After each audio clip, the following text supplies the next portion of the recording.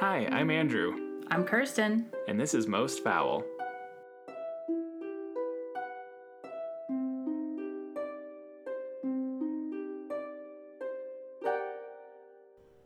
Episode 20! Yeah. 2 decades of episodes. Episode 20 in the year 2022. Yes. 2022. I haven't had to write it yet. No? Oh, I have. It's weird. It's weird to say. Just a lot of twos. 2022. 2022. Just 22. That's enough syllables. 22.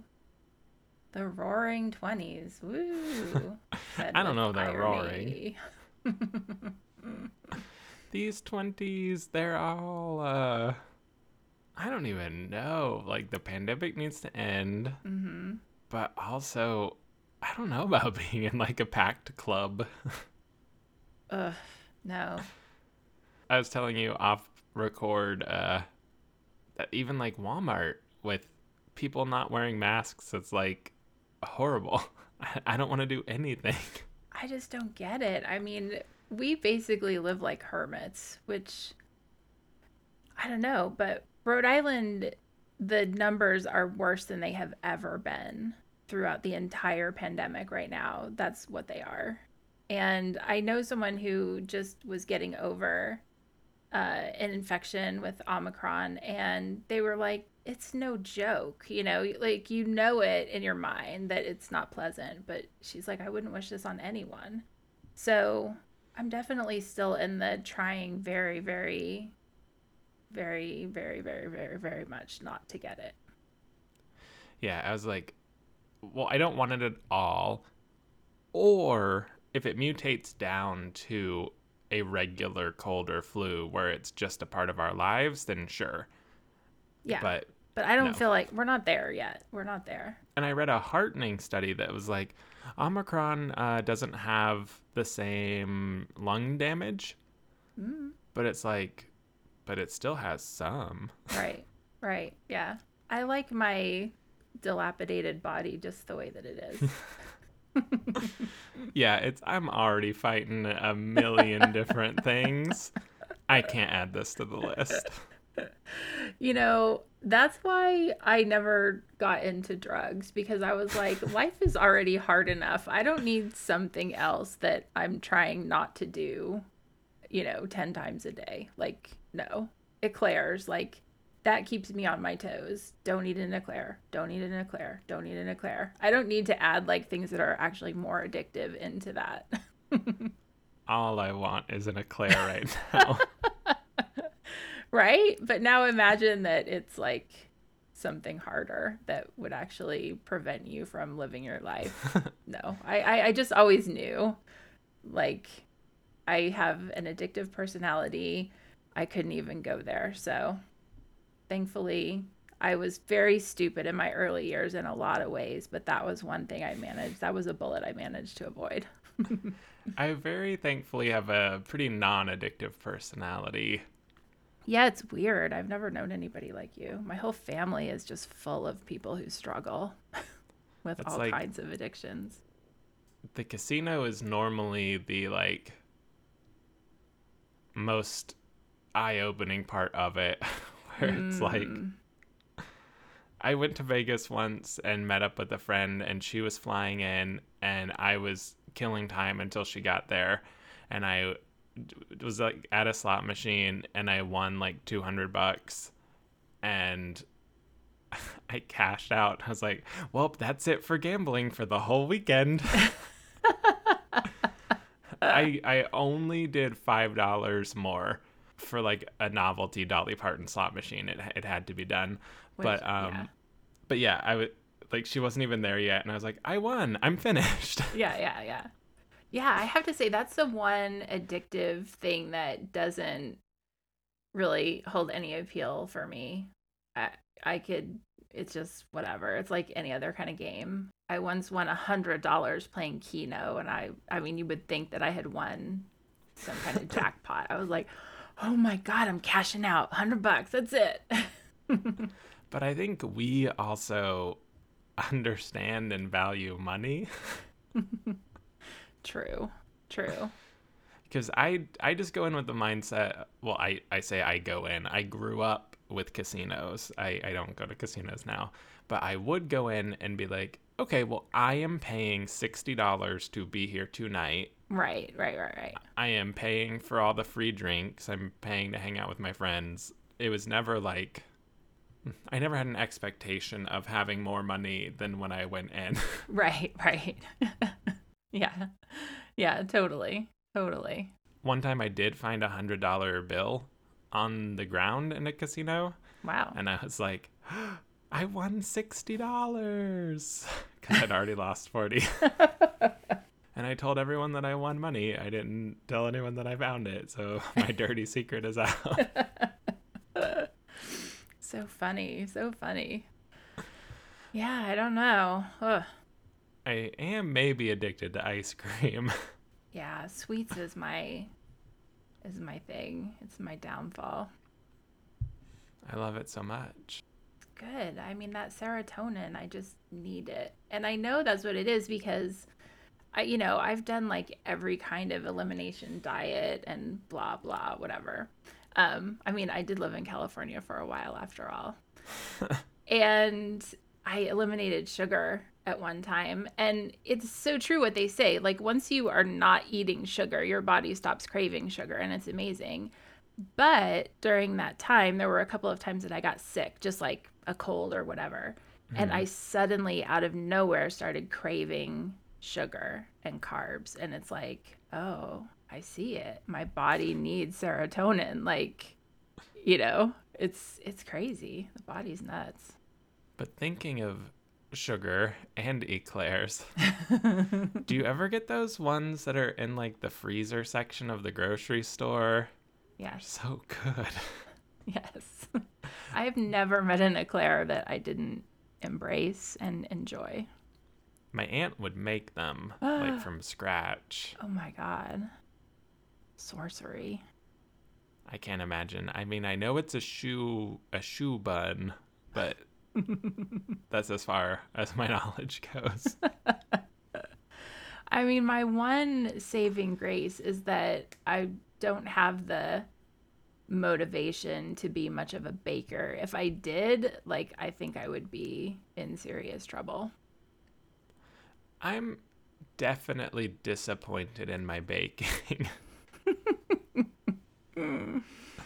Like, I really do. I feel as though I'm a good cook and a medium baker. There's a couple cakes I can do pretty well. And, I tell myself it's because I don't own a kitchen scale, so I'm doing things like cups instead of grams. Mm-hmm. That's my excuse as to why it's not better. I mean, obviously, like, basic bread and then stuff like banana breads or loaf cakes, like, those things are fine, and cookies, but, like... Yeah, what are you trying to make? Anything slightly intricate, I'm just like, oh, well, this is not as good as it should have been. But I mean, it's dessert. How bad can it be? But now I'm about to really reveal something. I feel as though cake in general is almost always disappointing. What? Yeah, I think I've learned that I'm not a cake person, that it looks better than it tastes.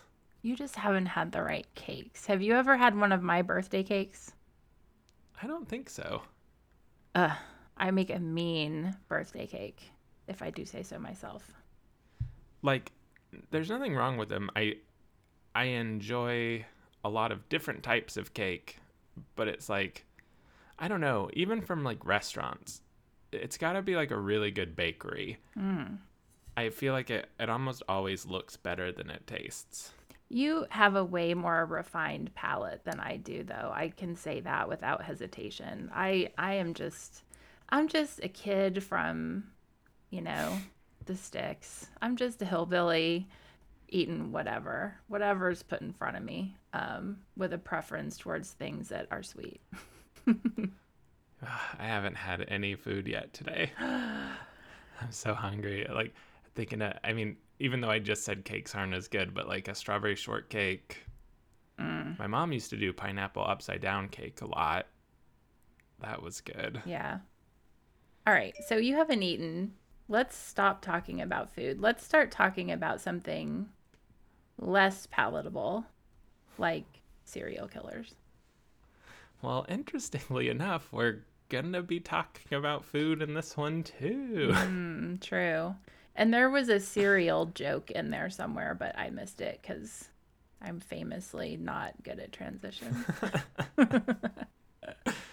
So I think for this one, I'm gonna kick us off. Uh-huh. Just a little bit of grounding information. Yeah, boy.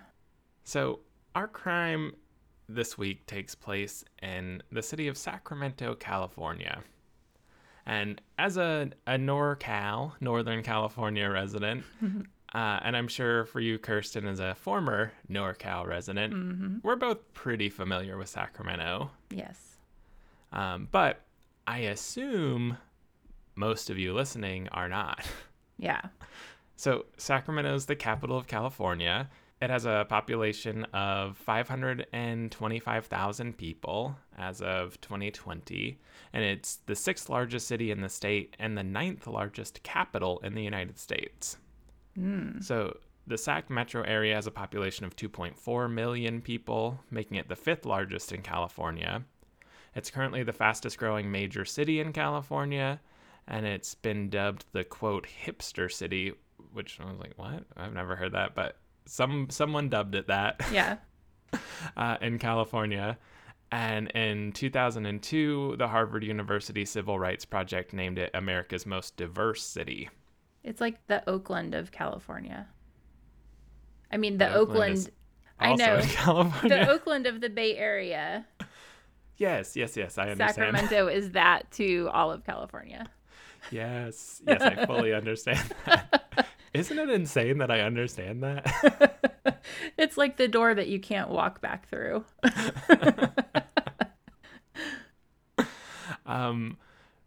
So despite all of that, it has a reputation for being a cow town because of the agriculture that built the city at the confluence of the Sacramento River and the American River. It's known as the City of Trees because it has an abundant urban forest. Sacramento has more trees per capita than anywhere else in the world. What? Yeah. And What? it's like either number 1 or number 2 in the greenest city in the world as well. Really? Wow. Just across the causeway sits UC Davis, which is the number 1 college for agriculture, veterinary medicine, and sustainability in the United States. So, funny story about UC Davis. When I was driving cross country and moving from the East Coast to California, I was in the home stretch. I was heading to the Bay Area, and I stopped off in Sacramento, and I got out, and it was, August in Sacramento, so it was 1,000 degrees, and I was like, what fresh hell? And then I got back in the car for my final leg of the journey, and I drive by Davis, and I look out over my right shoulder and see this huge college campus there, and I'm like, who in the fuck sticks a giant world-class institution out in the middle of nowhere, which it is. Yeah, so very interesting, strange little microcosm place. But the Sacramento of the past has a much darker history than the Sacramento of today. One that will probably fill many episodes of our podcast. I found an incredible article from almost 20 years ago now in the Sacramento News and Review by Doug Nelson entitled Valley of Death. Ugh. So I'm going to pull heavily from this. We've linked to it in our episode notes if you're interested in learning way more. But spree and serial killers have long stalked the greater Sacramento area, perhaps more than anywhere else. Though it's difficult to calculate, Nelson looked to the Encyclopedia of Serial Killers and other research to determine that between 1971 and 1992, 65 serial killers were apprehended in the United States. Holy fuck, that's a lot. Yes. And that's the ones that were caught. Yeah. And of that number, 7 were from the Sacramento area, and 2 more were apprehended in the Sacramento area. That's more than 10%. That is crazy. So Nelson asserts that if that if that number is true, nearly 15% of serial killers that were caught in America during that time committed their crimes in and around Sacramento. That's bananas. Yes. And scary. So between that book release that he used as research in 1992 and the article's publication in 2002, there were 3 more serial killers and several mass murderers in the area. What? Why? I don't know. There's some assertions, but running through some of the highlights. In the 70s, Juan Corona, one of the most prolific serial killers in U.S. history, worked in the agricultural fields north of Sacramento and was convicted of killing 25 farm workers. Joseph DeAngelo, the Golden State Killer, was terrorizing the area as the then unknown East Area Rapist. Richard Chase, the Vampire Killer, or the Vampire of Sacramento, was convicted of 6 counts of murder in 1979. Gerald Gallego, or Gallego, not certain, was searching for the, quote, ultimate sex slave, and led to the death of 9 women and 1 man in Sacramento, Reno, and Oregon. Ugh. He and his co-conspirator Charlene Williams were captured after they abducted a young couple from the Arden Fair Shopping Center parking lot, a place where I've been. Ugh. In the 80s, Leonard Lake and Charles Ng, the Foothill torturers, raped, tortured, and murdered as many as 25 men, women, and children over a 2-year period in their cabin in Calaveras County, east of Sacramento. Ugh. In the mid-80s, Roger Kibb, a.k.a. the I-5 Strangler, began killing. At the same time, Morris Solomon began killing women in Sacramento's Oak Park neighborhood. At the end of the 80s, Dorothea Puente, who Kirsten will tell us much more about, made it to national headlines. Mm-hmm. The list goes on, and honestly, I've been thinking about this, especially doing this research. I don't think Sacramento breeds killers.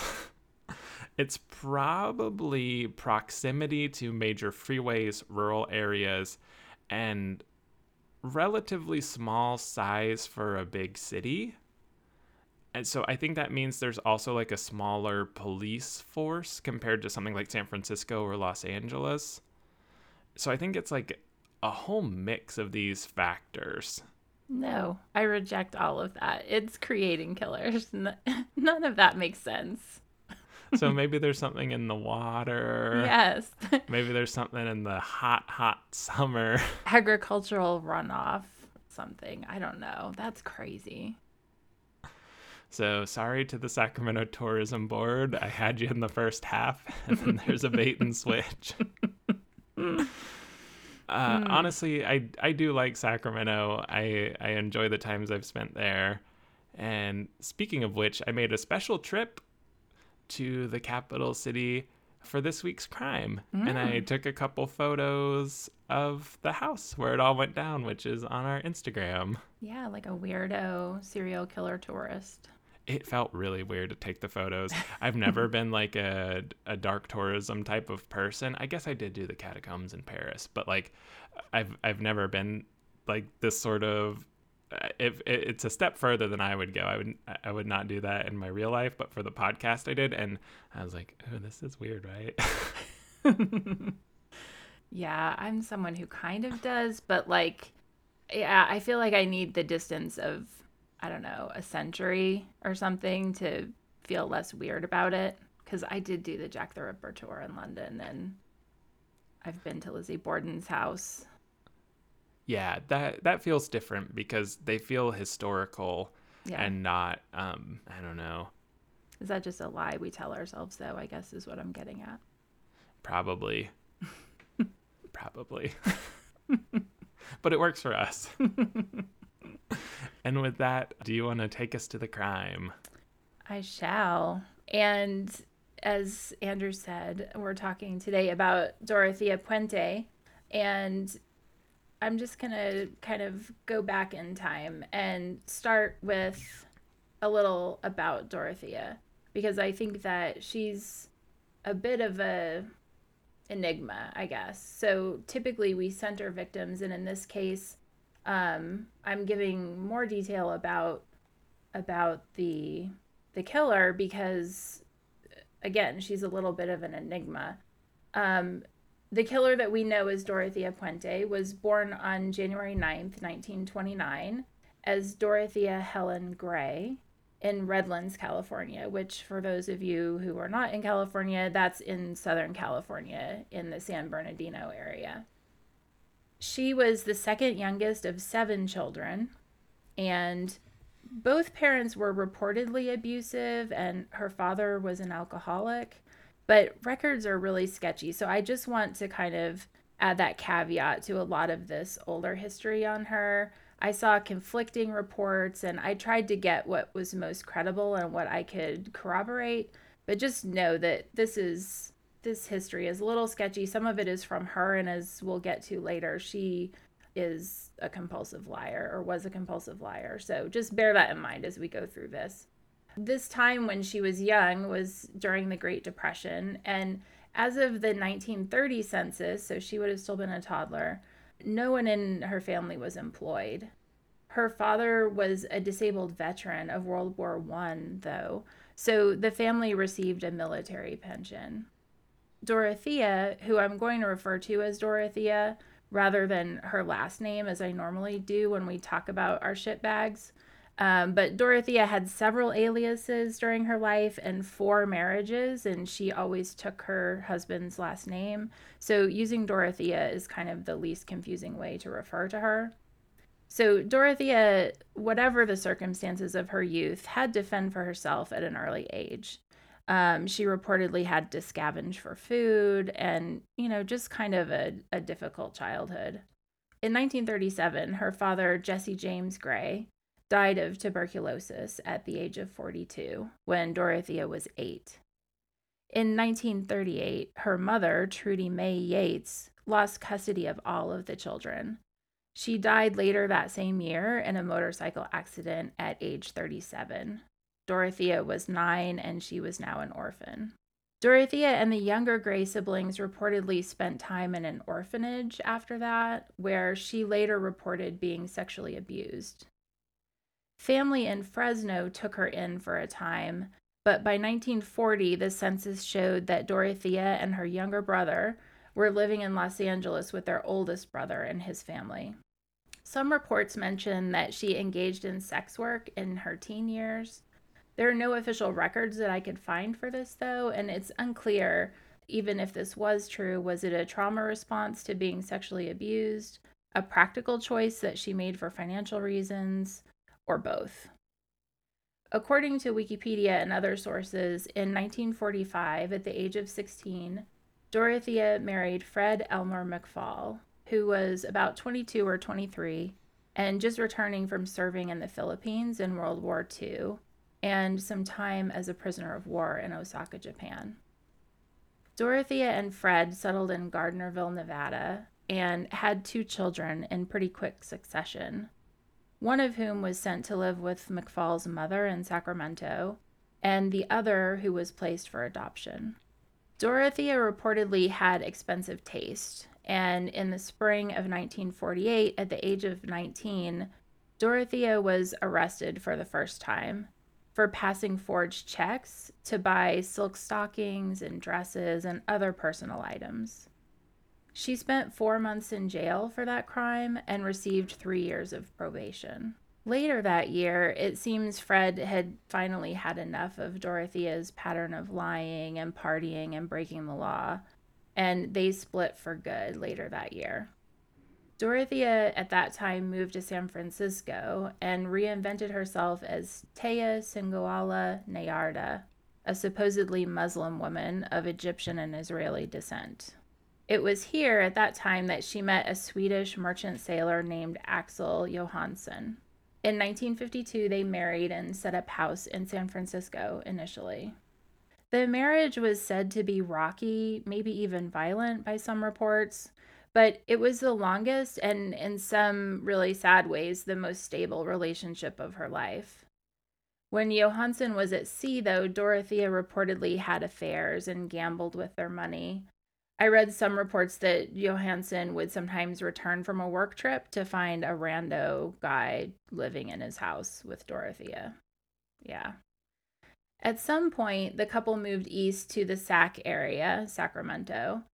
In 1960, Dorothea was convicted of owning and operating a brothel in Sacramento, though she claimed that she was just visiting a friend and had no idea the place she was staying was a brothel. It's important to note here, though, that the main evidence against her in the trial was testimony from an undercover police officer who she reportedly propositioned inside the brothel. So again, we're already seeing in official documents her propensity to lie and invent herself and create a alternate reality. She served 90 days in county jail on that conviction. And almost immediately after being released, she was convicted of vagrancy and sent back to jail for another 90 days. So, vagrancy, of course, is essentially the crime of being homeless. I couldn't find the circumstances around this conviction, but it strikes me as a little strange, an odd thing to be sent to jail for, unless there was something else going on. Again, though, details about some of these things are very light. Mm-hmm. The following year, Johansson had Dorothea committed to DeWitt State Hospital in Auburn, California, after, quote, a binge of drinking, lying, criminal behavior, and suicide attempts. While in the hospital, doctors diagnosed her as, quote, a pathological liar with an unstable personality. So make note of the suicide attempts here and the term unstable personality. When we get to the talking out of our asses part of the episode, I'm going to bring this up again. Okay. The true state of their marriage is impossible to know, but in 1966, after several breakups and reconciliations, Dorothea and Johansson split for good. Dorothea always spoke highly of Johansson, though, and seemed to carry a torch for him all through her life, based on an interview published in a great article in Sacktown magazine, which I linked to in our episode notes. After the divorce, Dorothea continued using Johansson's last name, with a new first name now, Sharon, which helped her get some distance from her previous convictions and reestablish herself as an upstanding citizen. In 1968, at the age of 39, Dorothea married her third husband, Roberto Puente, who was 23, and once again, she adopted a new persona, Dorothea Puente, the name she would obviously later become known by. Later that same year, Puente opened an unlicensed halfway house for people leaving rehab. It was called the Samaritans. But within 18 months, Dorothea and Puente were over, and the Samaritans went under for racking up $10,000 in debt. Soon after, Dorothea focused on running a boarding house on 21st and F Streets in Midtown Sac, which, off topic, that's just like 4 blocks from that sketchy motel that I stayed in. Do you remember, Andrew, during the wildfire? I looked it up on a map and I was like, I stayed at that sketchy motel. I do remember. I probably walked right by this boarding house. Anyway, this is the real beginning of the Dorothea Puente community hero. She hosted AA meetings and housed the homeless and those suffering from mental illnesses and addiction. She reportedly helped people sign up for Social Security and other public assistance. She transitioned from her earlier style of silk stockings and flashy dresses to a more matronly look befitting her new persona. She let her hair go white and started sporting, granny hair. She kept using her third husband's last name and passed herself off as part of the Latinx community, and she was beloved in that community. She donated to Latinx charities and funded scholarships. She became known for her tamales and for feeding anyone who turned up at her door hungry. In 1976, she married one of her tenants, Pedro Angel Montalvo. By some accounts, he turned out to be a violent alcoholic, but regardless of what was going on behind the scenes, the marriage only lasted a few months. In 1978, Dorothea was charged with 34 counts of treasury fraud for forging and cashing benefits checks of men she met at bars. So what she would do is she would meet men at bars, kind of get them drunk, take them home, and then either they were already so drunk that they weren't able to know what was going on, or she drugged them and then stole their checks and forged and cashed them. She was given, I mean, kind of amazingly at this point, 5 years of probation for this crime. Wow, But you would think it would be. I mean, with her record, you would think. yeah, yeah, Huh. this is a head scratcher. But she continued to run her scams on older men all during her probation. And she continued maintaining that pious community facade, and it worked. You know, she convinced people that she was this nightingale of Midtown. Mm-hmm. In 1981, Dorothea began renting 1426 F Street. So this is the location that she is so associated with and that Andrew went by in a creepy fashion and took pictures. She lived on the second floor. This is one of the really beautiful and kind of traditional California homes. It's a Victorian style with a first floor and then a second floor, and the stairs go up to the second floor. So the second floor kind of gives the impression of being the main floor, and the first floor is the downstairs. She rented an apartment on that second floor. And later that year, she went into business with a woman named Ruth Monroe, and they ran a restaurant in Midtown's Round Corner Tavern. The following spring, Ruth's husband was hospitalized with terminal cancer, and Ruth moved in with Dorothea at this apartment at 1426 F Street to save money. Within a few weeks, Ruth was dead. The cause was determined to be an overdose of codeine and acetaminophen. Dorothea told police at the time that Ruth had been despondent over the health of her husband, and the manner of death was ruled a suicide. But Ruth's family always thought something was off, and they soon discovered that the joint business bank account Ruth and Dorothea had shared was completely drained. God. Yeah. Within 4 months of Ruth's death, Dorothea was convicted of 3 charges of theft for drugging and robbing a 74-year-old man. So at this point, after the conviction, Ruth's family was like, seriously, like, this lady is bad news. Yeah. They pressed the Sac police to reinvestigate their mother's death. But again, they looked into it and they determined that Ruth had died by suicide. Dorothea was sentenced to 5 years in prison for that theft charge. But within 3 years, she was again released on parole for good behavior. She was known as a model prisoner. During her time in prison, Dorothea had struck up a pen pal relationship with a 77-year-old man named Everson Gilmuth, who was from Oregon. And when she was released from prison in the summer of 1985, Everson was the one to pick her up at prison, notably in a red 1980 Ford pickup truck. Everson and Dorothea were soon making wedding plans, and they were living together at 1426 F Street, where she returned when she got out of prison. In November 1985, Dorothea hired a handyman to help with some projects around the house. She agreed to pay him and to give him an $800 bonus, and she also, in exchange for his work, threw in a red 1980 Ford pickup truck, which she told the handyman belonged to her boyfriend, who was in Los Angeles and didn't need it. Before he completed the job, Dorothea asked this handyman to make a 6-foot by 3-foot by 2-foot box for storage, and then asked him to take this box full of household things, she said, to a storage facility. This coffin-shaped box, which was nailed shut when he received it and full of, quote, books. Right. So Dorothea went along with the handyman to deliver this box to storage. But before they got to the destination, Dorothea instructed the guy to pull over and leave the box on a riverbank off of Garden Highway in Sutter County, which is north of Sacramento.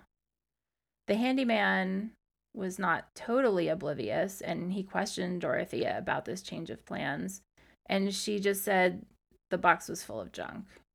So Dorothea continued to cash Everson's pension checks and corresponded with his family to explain his lack of contact. And then I think later she forged letters to his family pretending to be him. She must have been charismatic, like have that trait of like sociopath, psychopath. Like, there must have been something to her to get people on her side, because the coffin alone is like, right? Like, I'd go to the police instantly.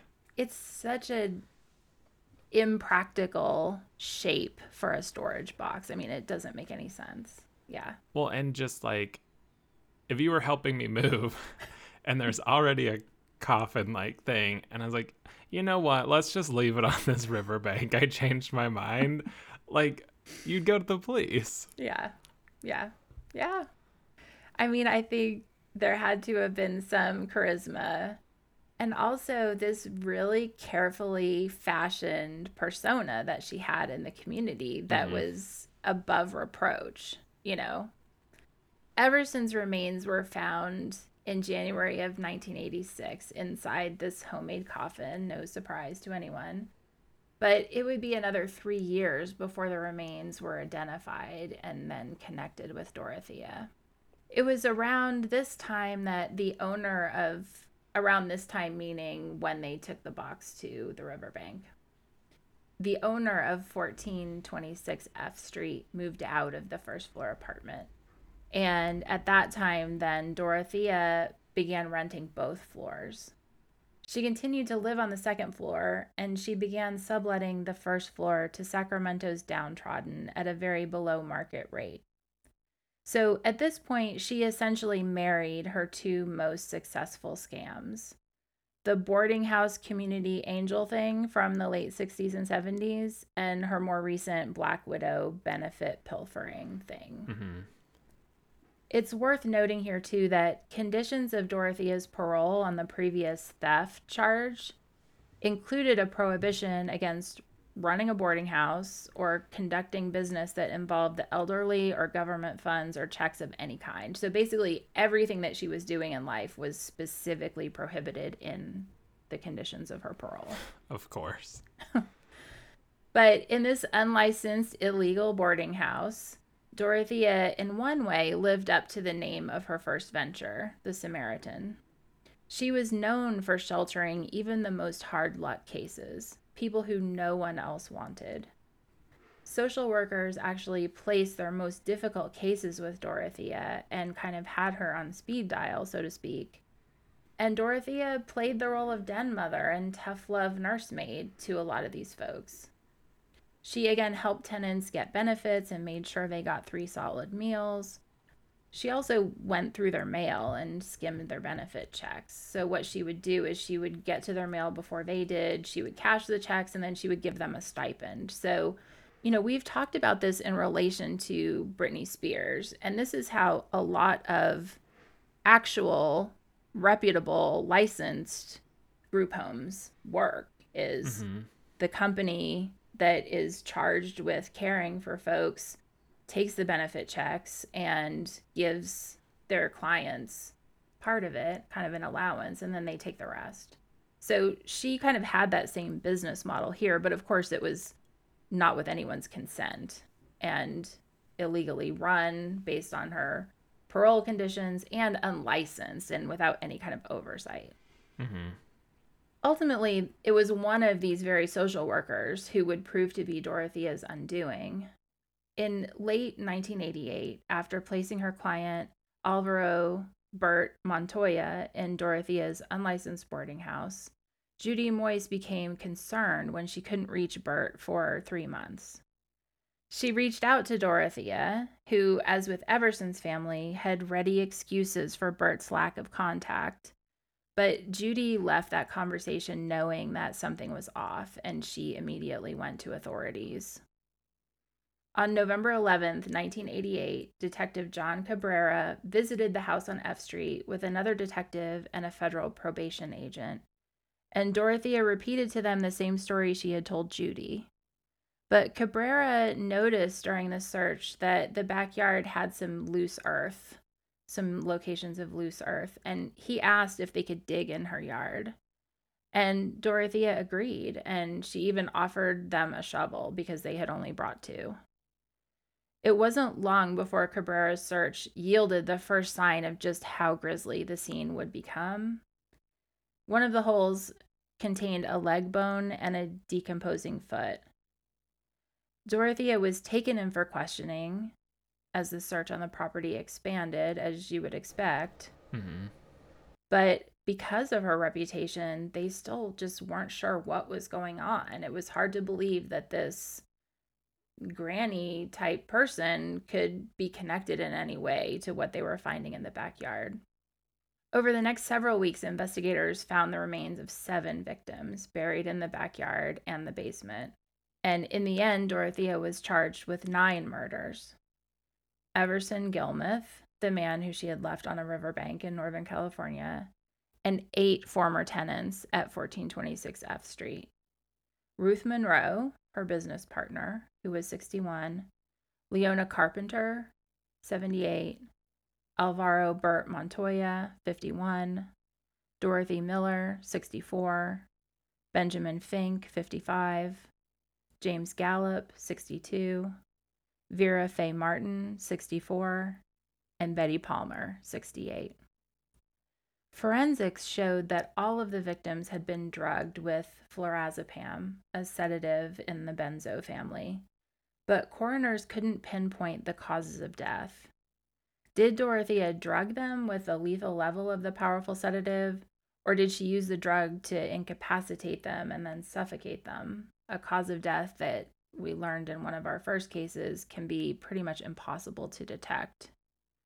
For her part, Dorothea steadfastly maintained her innocence.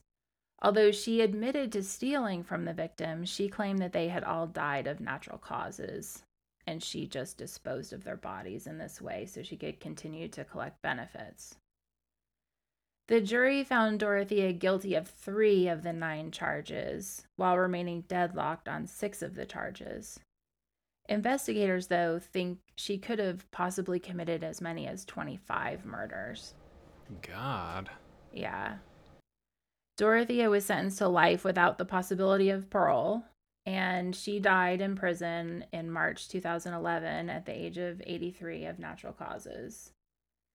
Now, this little factoid is going to ruin you, Andrew. The Los Angeles Times reported later that Dorothea stole during that period from these victims approximately $78,000 from the tenants. So all of this carnage for $78,000. That's so little. Yeah.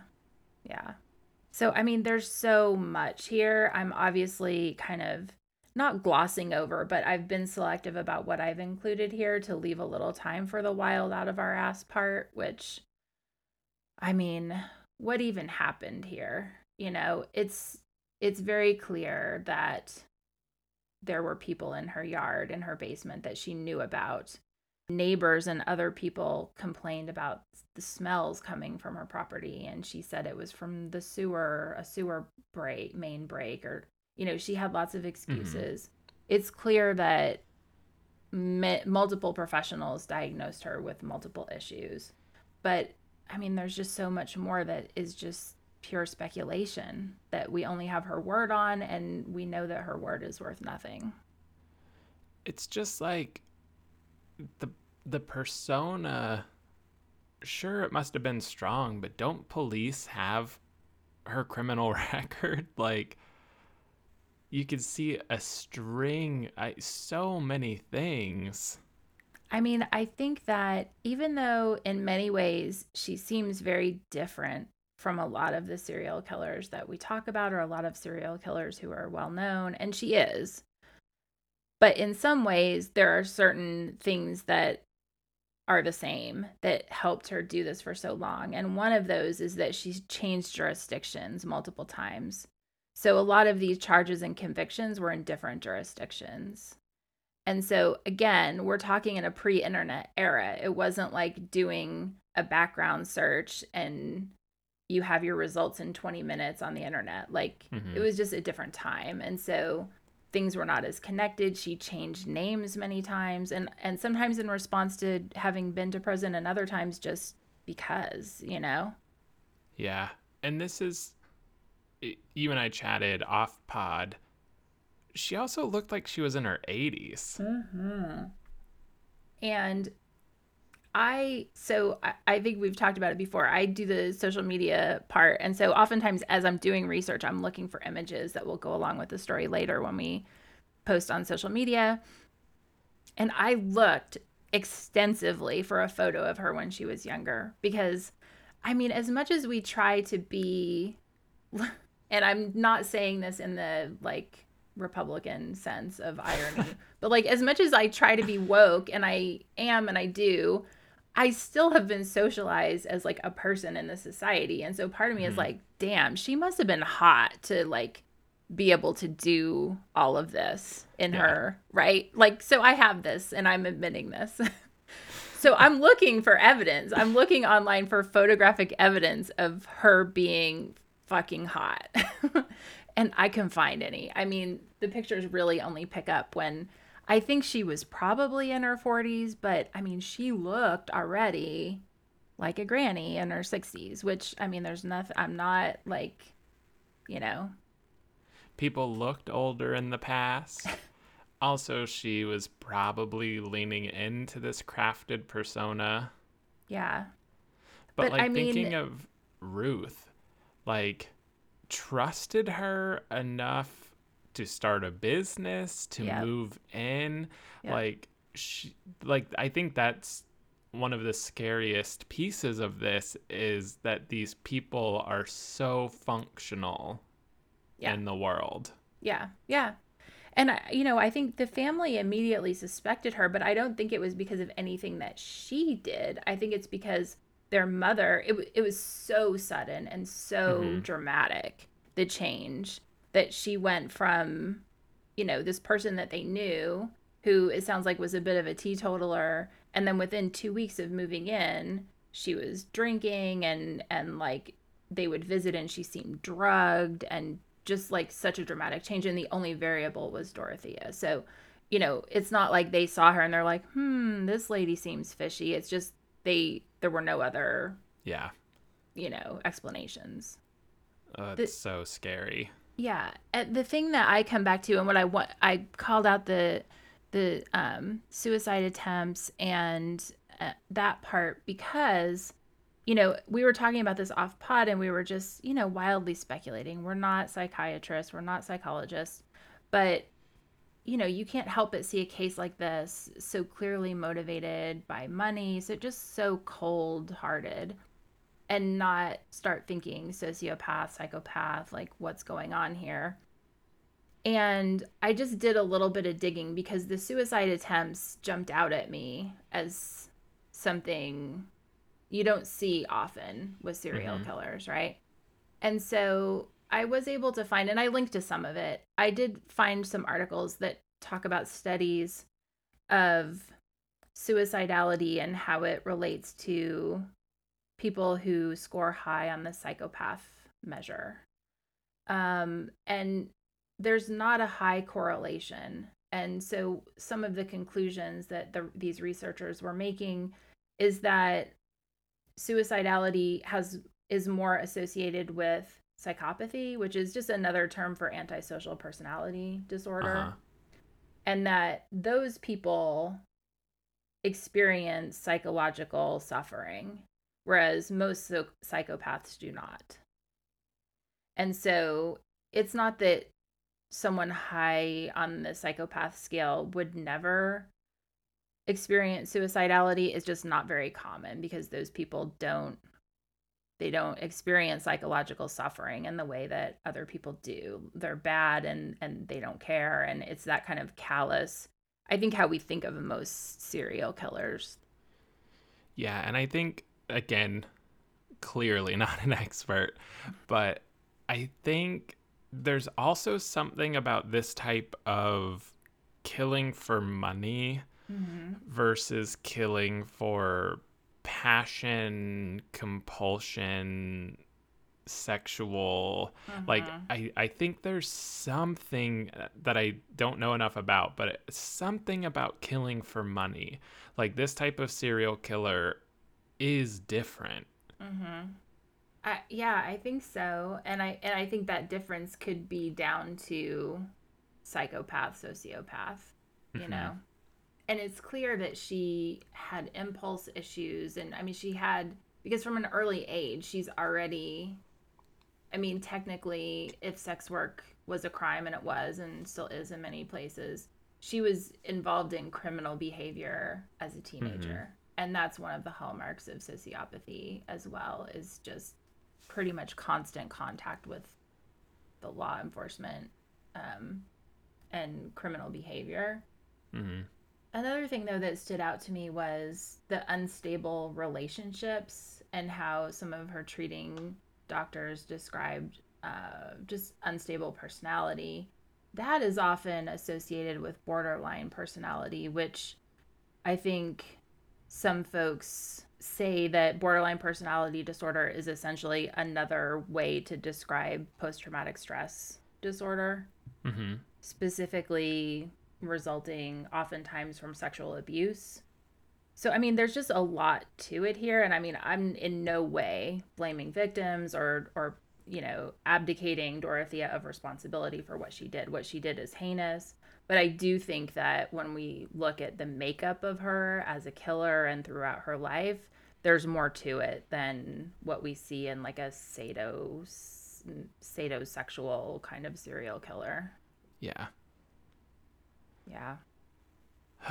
So, to the culture side. Yeah, let's hear it. So, Dorothea's cultural impact is relatively small, but extremely interesting, at least to me, in its randomness. So, like everybody, she's been featured in many true crime TV shows, like Crime Stories, Deadly Women, A Stranger in My Home, World's Most Evil Killers. ABC ran a 2-part series called Murders in the Boarding House. Oxygen featured her as part of their Serial Killer Week, a 9-night special event looking at the most fearsome criminals of all time. There's a 1991 horror comedy, Evil Spirits, that's loosely based on the crime. Jodi Picoult mentions Puente's crimes in her 18th novel, House Rules. I found 2 songs about the crime, both from extreme metal bands, no surprise. So listen with caution on our Spotify playlist. They're Dorothea Puente by Masticline and Dorothea's Dead Folks Home by Macabre. So the boarding house is at 1426 F Street in Sacramento, and it was the subject of the 2015 documentary, The House is Innocent. And so, as I mentioned in the start of the episode, I made a special trip to the house for the podcast, and the owners have fully embraced this legacy. So you can see my pictures on our Instagram. One plaque on the fence has a quote attributed to the house itself saying, quote, "It was that awful, awful woman that did it. Don't blame me." End quote. They have 3 more plaques put up that I could see. One said the house was innocent. One says trespassers will be drugged and buried in the yard. And in front of the driveway, there's one that says don't park across the driveway. The ghosts like to get out and terrorize the neighborhood. So they're in it. They're into it. There's also a giant human-sized flying Superman hanging from their porch. So it's very interesting, people. What? Yeah, and the mannequin of an old woman, which I wondered if it's supposed to be her. Weird. And then me on the street just taking photos. But speaking of ghosts, in 2015, Ghost Adventures TV show investigated the house due to reports of hauntings. In April of 2020, the extremely short-lived streaming platform Quibi featured the house and the current owners on their show Murder House Flip. Yeah. The crime in Dorothea's story made its way to the stage. In a 2020 interview with the Sacramento News and Review, Ray... it can't be Tater. Tatar. I think Totter. Ray Totter. Athletic.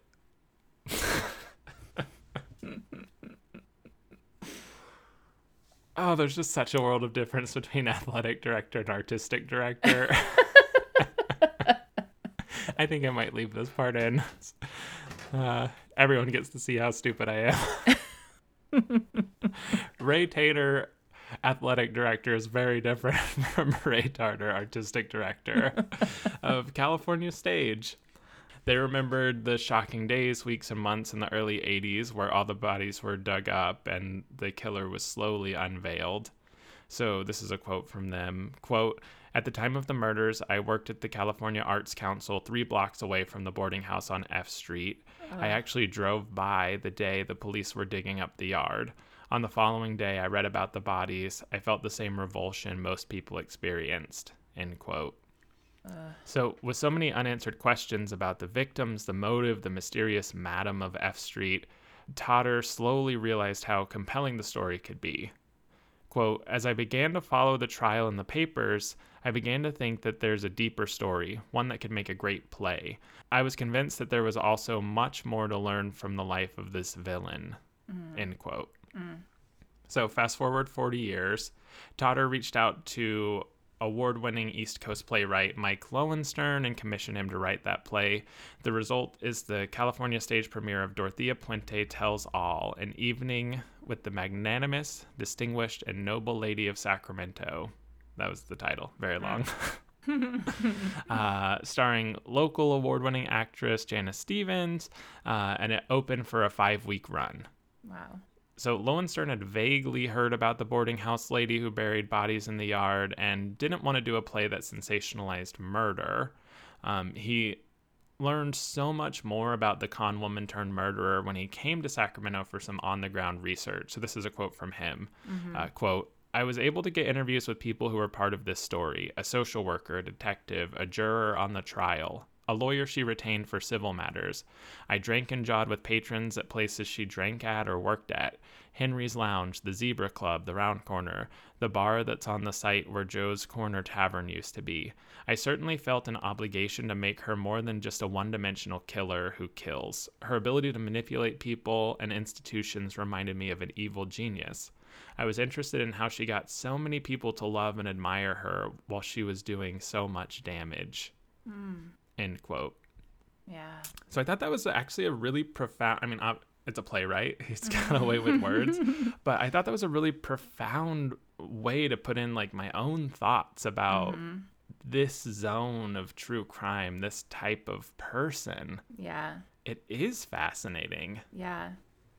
So lastly, in terms of weird cultural impact, in prison, Dorothea began corresponding with Shane Bugbee, who runs the underground Michael Hunt Publications and the monthly tabloid Chicago at Night. Bugbee is a serial killer obsessive who wrote to imprisoned serial killers, including John Wayne Gacy, Berkowitz. But what most interested him about Puente was her abilities as a cook. So he requested her tamale recipe in his first letter to her, and the two began corresponding regularly and even scheduled a weekly phone call. But she took her time sending the recipe. So Bugbee said, quote, "She would make me send her more stamps or a box of food, then she'd send me 10 recipes." So even in prison, she was like manipulating people. He would send her about $10 a month in items like makeup, perfume, John Grisham novels, a subscription to Good Housekeeping. And in return, Puente sent him dozens of recipes, poems, and drawings of bunnies, frying pans, and even shovels. Ugh. So she's fucked up. Yeah. I mean, clearly. Yeah. If you didn't get that from the murders. This woman is fucked up. But there's something about sending drawings of shovels that's just like, go to hell. Yeah. Yeah. So Bugbee lists her artwork for sale on the Chicago at Night website. He says still he knows it's not all hers. He said, quote, "You can see where she signed over someone else's name," end quote. Surprise, surprise. I mean, she's a known fraud, a known forger. Yeah. But still, Bugbee compiled Puente's recipes, which include Chipotle ketchup, Mexican chicken gizzard soup, Oh, veggie burgers, tamales prison style. ugh, I read about And those. he put those in a cookbook entitled Cooking with a Serial Killer Recipes from Dorothea Puente. In the foreword of the cookbook, which Puente never received any of the profits from, Bugbee wrote, quote, Dorothea's been accused of a lot of things, but being a bad cook isn't one of them, end quote. And Kirsten and listeners, did I find some of these recipes? Yes. Did I cook one of them? Yes. Did I feel weird the entire time of cooking and eating? Yes. I cooked her potato stuffing with kielbasa and mushrooms. Honestly, it was pretty good, but I would never buy this cookbook. It's another one of the weird things for the podcast. So yeah, it was totally fine. It was kind of like a pantry dinner, but It looked good. it wasn't like earth shattering. It wasn't like so good that I was like, I can't wait to try her other recipes. Especially when the internet is, full of incredible recipes that are from people who aren't serial killers. Yeah. It wasn't so But- good you weren't like, this is not the droid you're looking for. She is not a killer. I actually did see some praise for it kind of in the reviews, and I think she had a way of like mixing ingredients in a surprising way. Mm-hmm. But yeah, not worth it. And with that is the random cultural impact of Dorothea Puente. Wow. What a weird one. Fascinating. I think it's also easier to look at something like this because it doesn't have all of the sexual assault, like Yeah. people like Bundy, like, you know what I mean? Like it's Yeah. easier to look at this. And that said, it's probably because we're not thinking of how awful whatever it is she did, however she murdered them. But even just how did she get them in the yard? She must have been strong too. No, so that's a part that I've kind of skipped over just because there's so much here, but they're not entirely sure what they suspect. And neighbors saw and knew of a person who Dorothea referred to as Chief. And she supposedly kind of adopted him as, I think he was one of these kind of down on their luck people. And he became her unofficial handyman. So not the one that I referred to before who helped dispose of Everson, but he did jobs around the house. They think that he was the one who dug holes, and there were some of the holes that had been covered over with cement. And so he did a lot of this, and maybe he did it knowing what was going into the holes, maybe not. But then at some point, and I couldn't find a lot of detail, which is why I skipped over this part, Chief just disappeared himself. And so he was not someone who was found on the property, but more happened there. There's a reason why authorities think that the number of victims may be as many as 25, because there was other stuff going on. And I don't think Chief was the only one who helped in that way. They suspect that perhaps some of the residents were part of it and helping dig the holes, and then when they threatened to go to authorities, they were the next victim. So there's other stuff that went on there. So I don't think she ever really was one who disposed of, or maybe at the beginning, I don't know, but there's more there that, again, because of lack of good sourcing, I didn't talk about. But yeah, she had a way about her. She was able to use and manipulate people. She was able to, I think, hone in on people's weaknesses and then exploit them. But also, we're talking about, like in a lot of our cases, a really vulnerable population. So substance abuse, mental illness, and, in reading some reports of different people, psychologists who treated her or people after the fact who kind of analyzed what they know about her. And maybe this is the part that gives me not sympathy. That's not the right word. gives me something that I don't feel for our other shitbags is there seemed to be some conflicting drive in her, that there was a part of her that genuinely wanted to help these people. And that came out of her difficult childhood. You know, she had been one of these people who could have used respite and help. And in her early days, she focused her efforts on women. And then that kind of morphed. And then there was this other drive in her, which was she liked nice things and she wanted money and she wanted a certain esteem, you know, and that probably also came out of her fucked up childhood. But there are these two competing forces within her. One that was, you know, maybe not good, but more not bad. And then one that was really dark. Yeah. I read that she took in, like, quotes, like the worst of the worst, like violent people, mentally ill people, like people that other halfway homes, boarding houses would not take. Yeah. And it's like, yeah, it's sort of that same two sides of the same coin. Like, is that on purpose to help people or on purpose because she knows she's going to kill them and it's easier? Yeah. And I think because of her ability to myth make and to lie and to manipulate, no one will ever know that, what was in her heart. What an interesting one. Yeah. Yeah. But so sad. And I mean, these victims, again, no less sympathetic, no less tragic than any of the other cases that we've looked at because of who they were, the ones who were identified and the lives they led. We don't know a lot about them. And again, there may be others out there that we just don't even know about and can't talk about because they're unknown. Yeah, killing up to 25 people for $75,000 is infuriating. Yeah. Yeah. Visit Sacramento. The most trees per capita of any city in the world. The city of trees and serial killers.